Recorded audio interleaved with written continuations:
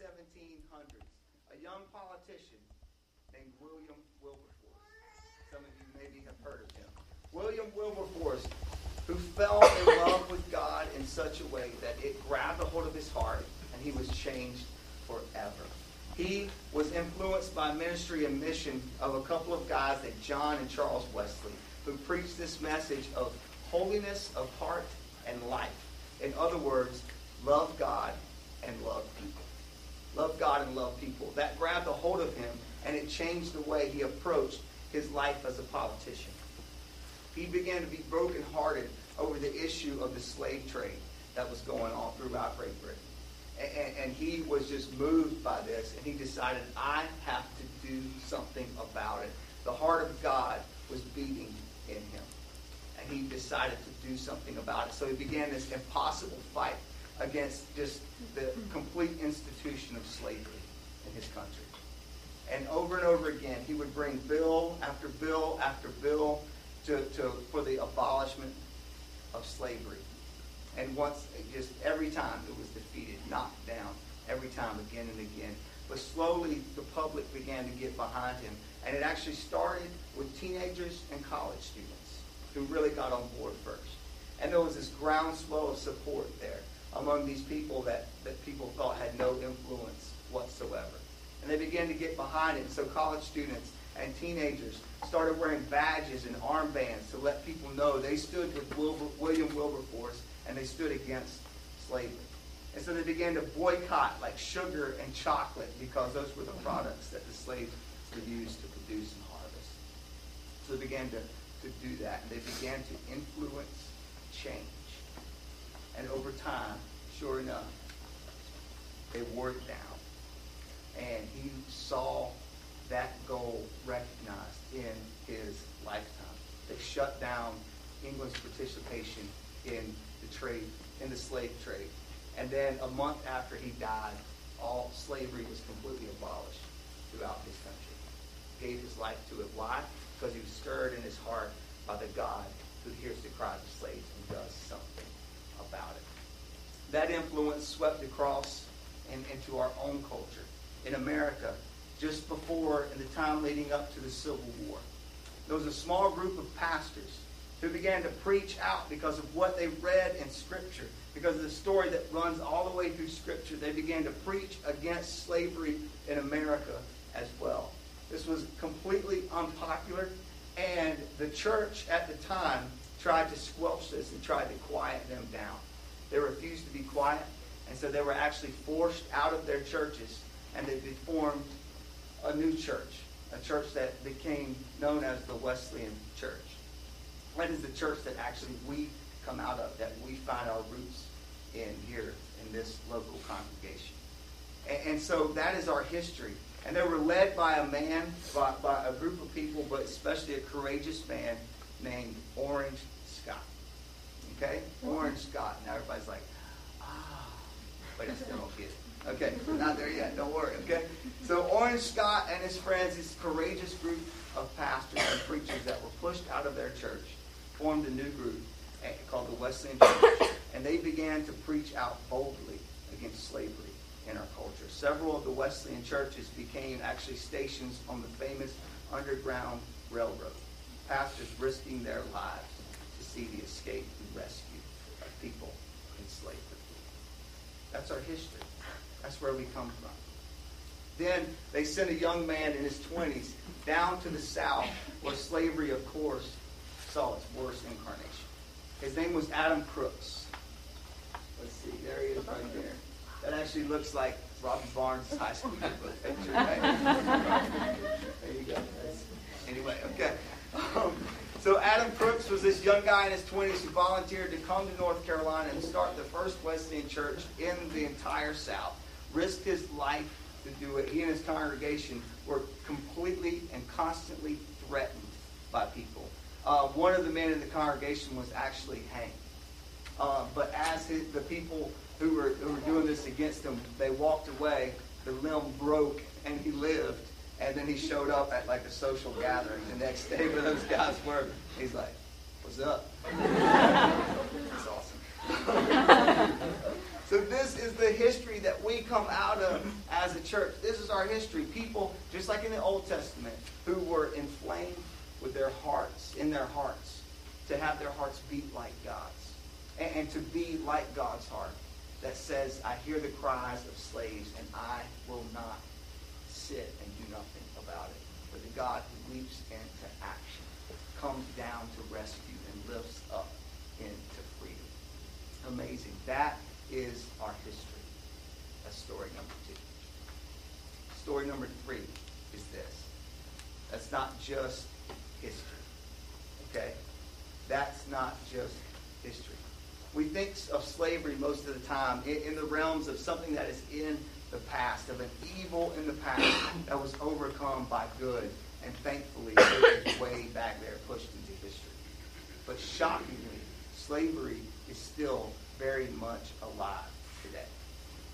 In fact, there are more slaves in the world today than at any other time ever. Can you believe that? It's incredible. There are 27 million people right now who are victims of human trafficking, of forced labor, of child labor, of sexual exploitation.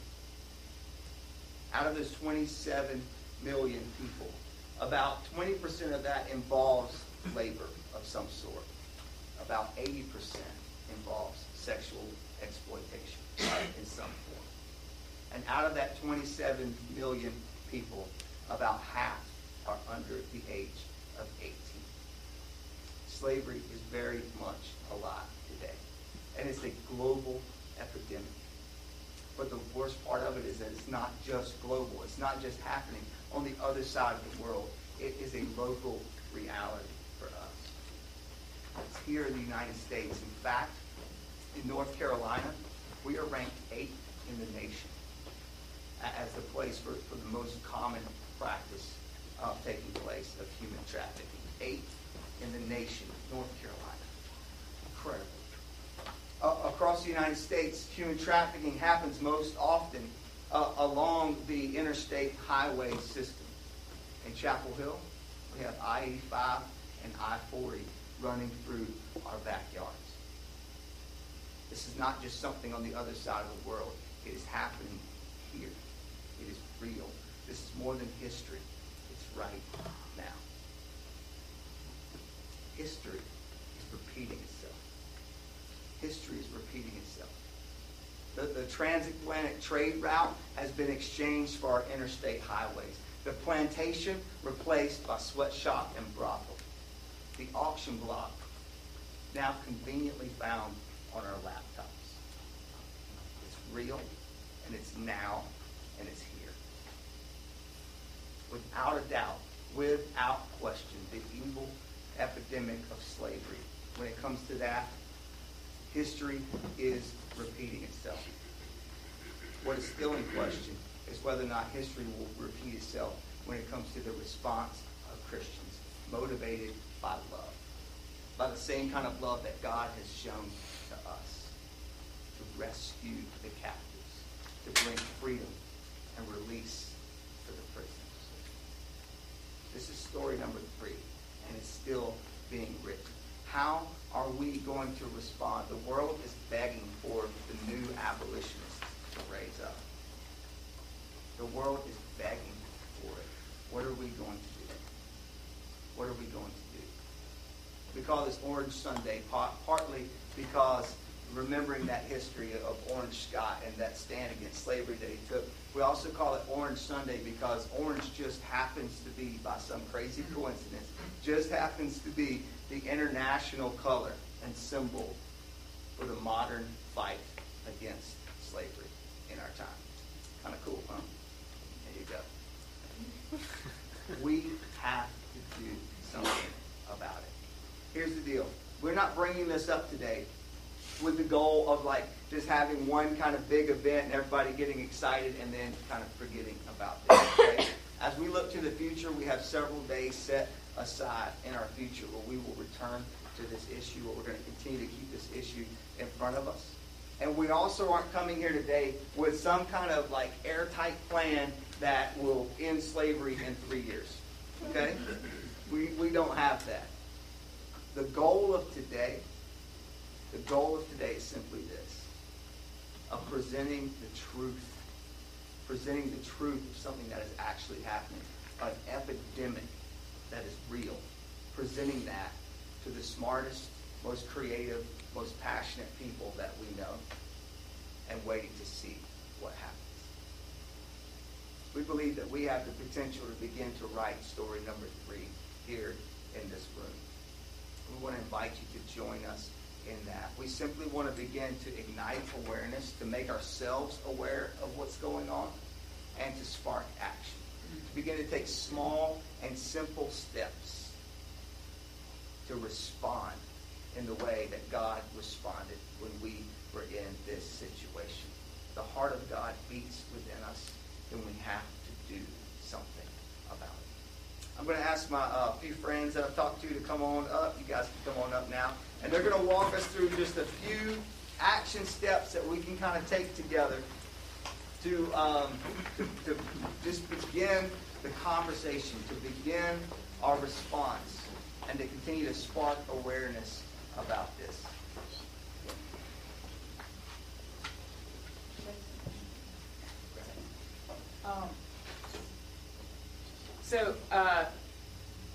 You've probably seen a lot of these. A lot of people have them on right now, and you may have seen them out front. So when you head out, people will be handing these out to you, and we just want to ask you to use it as like an armband, a wristband, ankle band, headband, whatever you want to do. Tie it to a bag, tie it to your... I might put it on my bike so that more people will see me at night, and I might not get hit by a car.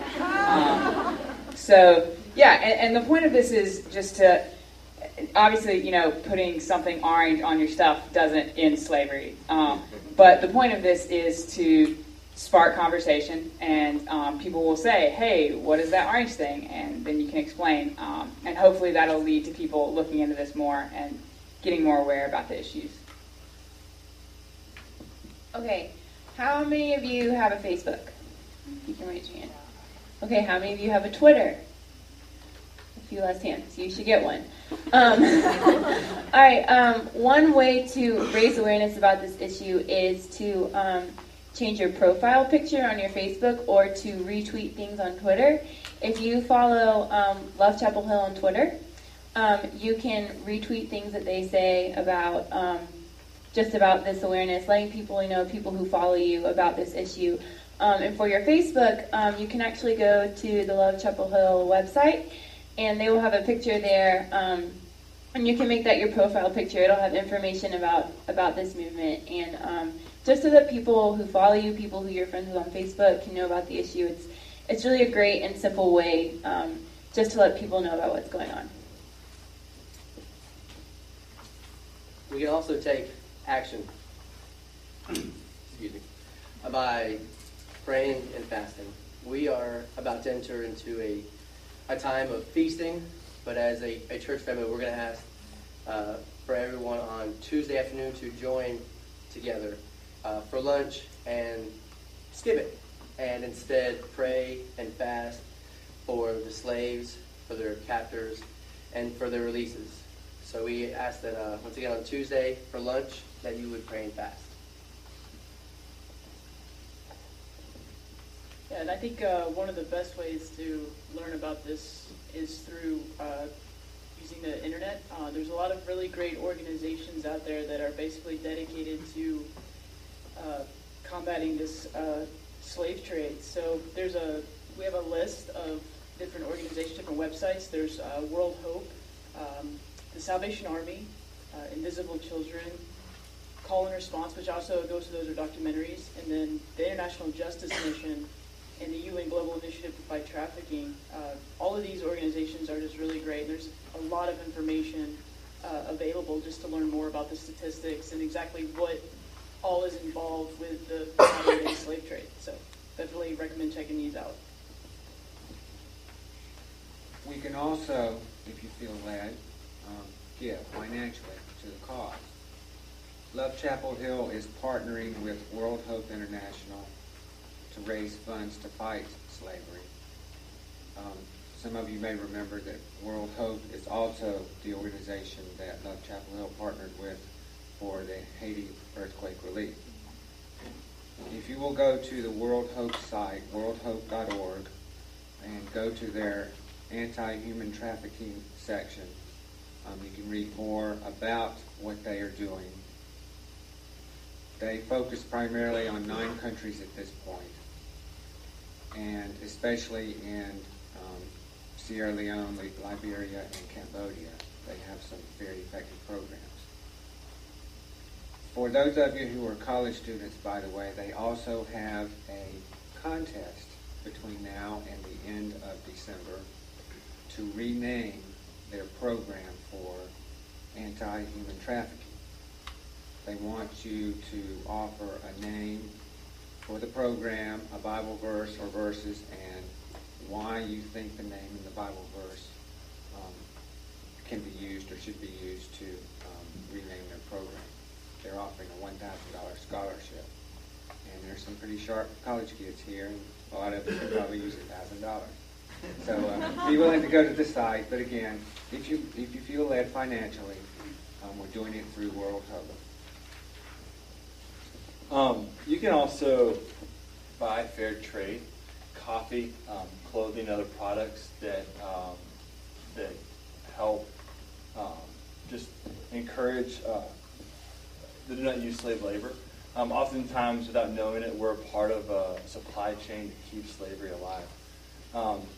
And so, since demand influences change, just like you was talking about, next time you're getting a cup of coffee or you're buying some clothing, just find out if that product you're about to buy is fair trade. You can learn more at slavefree.com. You can also just find out products that are fair trade. Just simple Google search, fair trade companies. There's a ton of them out there, and they're growing. As a whole, culture is becoming aware of this. And there's even books on it. I think one book's called Everything Justice. Just Google that, it's probably on Amazon. But slavefree.com, you can learn more about that. Okay, who likes movies? Everyone should raise their hand. Okay. Movies and films can actually be a really great tool for kind of educating yourself and raising awareness about slavery issues. There are both like Hollywood films and as well as real life documentaries. I know Amazing Grace is a really great one that tells the story of William Wilberforce, who Matt was talking about earlier, as well as this would be for mature audiences, but a movie called Taken is a really, really shocking look at human trafficking. And as well as documentaries like Invisible Children is one that I've seen that's really moving. So I just encourage you guys to seek out some of these films and watch them. These stories are real and these stories are important. So watch them and just be changed by what you see. Watch the movies.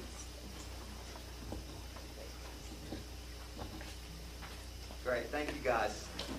You're welcome. So, yeah, thanks. Awesome. So you saw that they had these in their hands. You'll be given one of these when you leave today. That just kind of helps you learn a little bit more about it and helps us to make these small, simple steps to actually do something. It is something that we cannot escape as we look through Scripture. And the more and more that we look at it, and I know I joke about how we talk about that Moses story in the Exodus so much, and it just kind of has started to hit me recently. Wow, if we're really talking about that much, then we probably ought to do something about it. And we probably ought to respond in the same kind of way. And here's the deal. We're being real about it. We're not, like we said, don't think that we're going to be able to completely stop it in a week by doing a few of these things. Okay? But the idea is going to sit in us. And once we kind of become exposed to it, then the Spirit can begin to prompt us and help lead us into what to do. We don't know exactly what to do, okay? We're being real about that. We don't know exactly what to do. But we're going to follow His leading and believe that the Spirit is going to lead us into this. I have a friend named J.D. Walt who is a good friend and a mentor, and he said this, and it captures our heart about this. He says, it's not our job to start a movement. It's just our job to move. just our job to move. So we've got to do something, and that's what we plan to do. So that, my friends, is what the orange is all about today.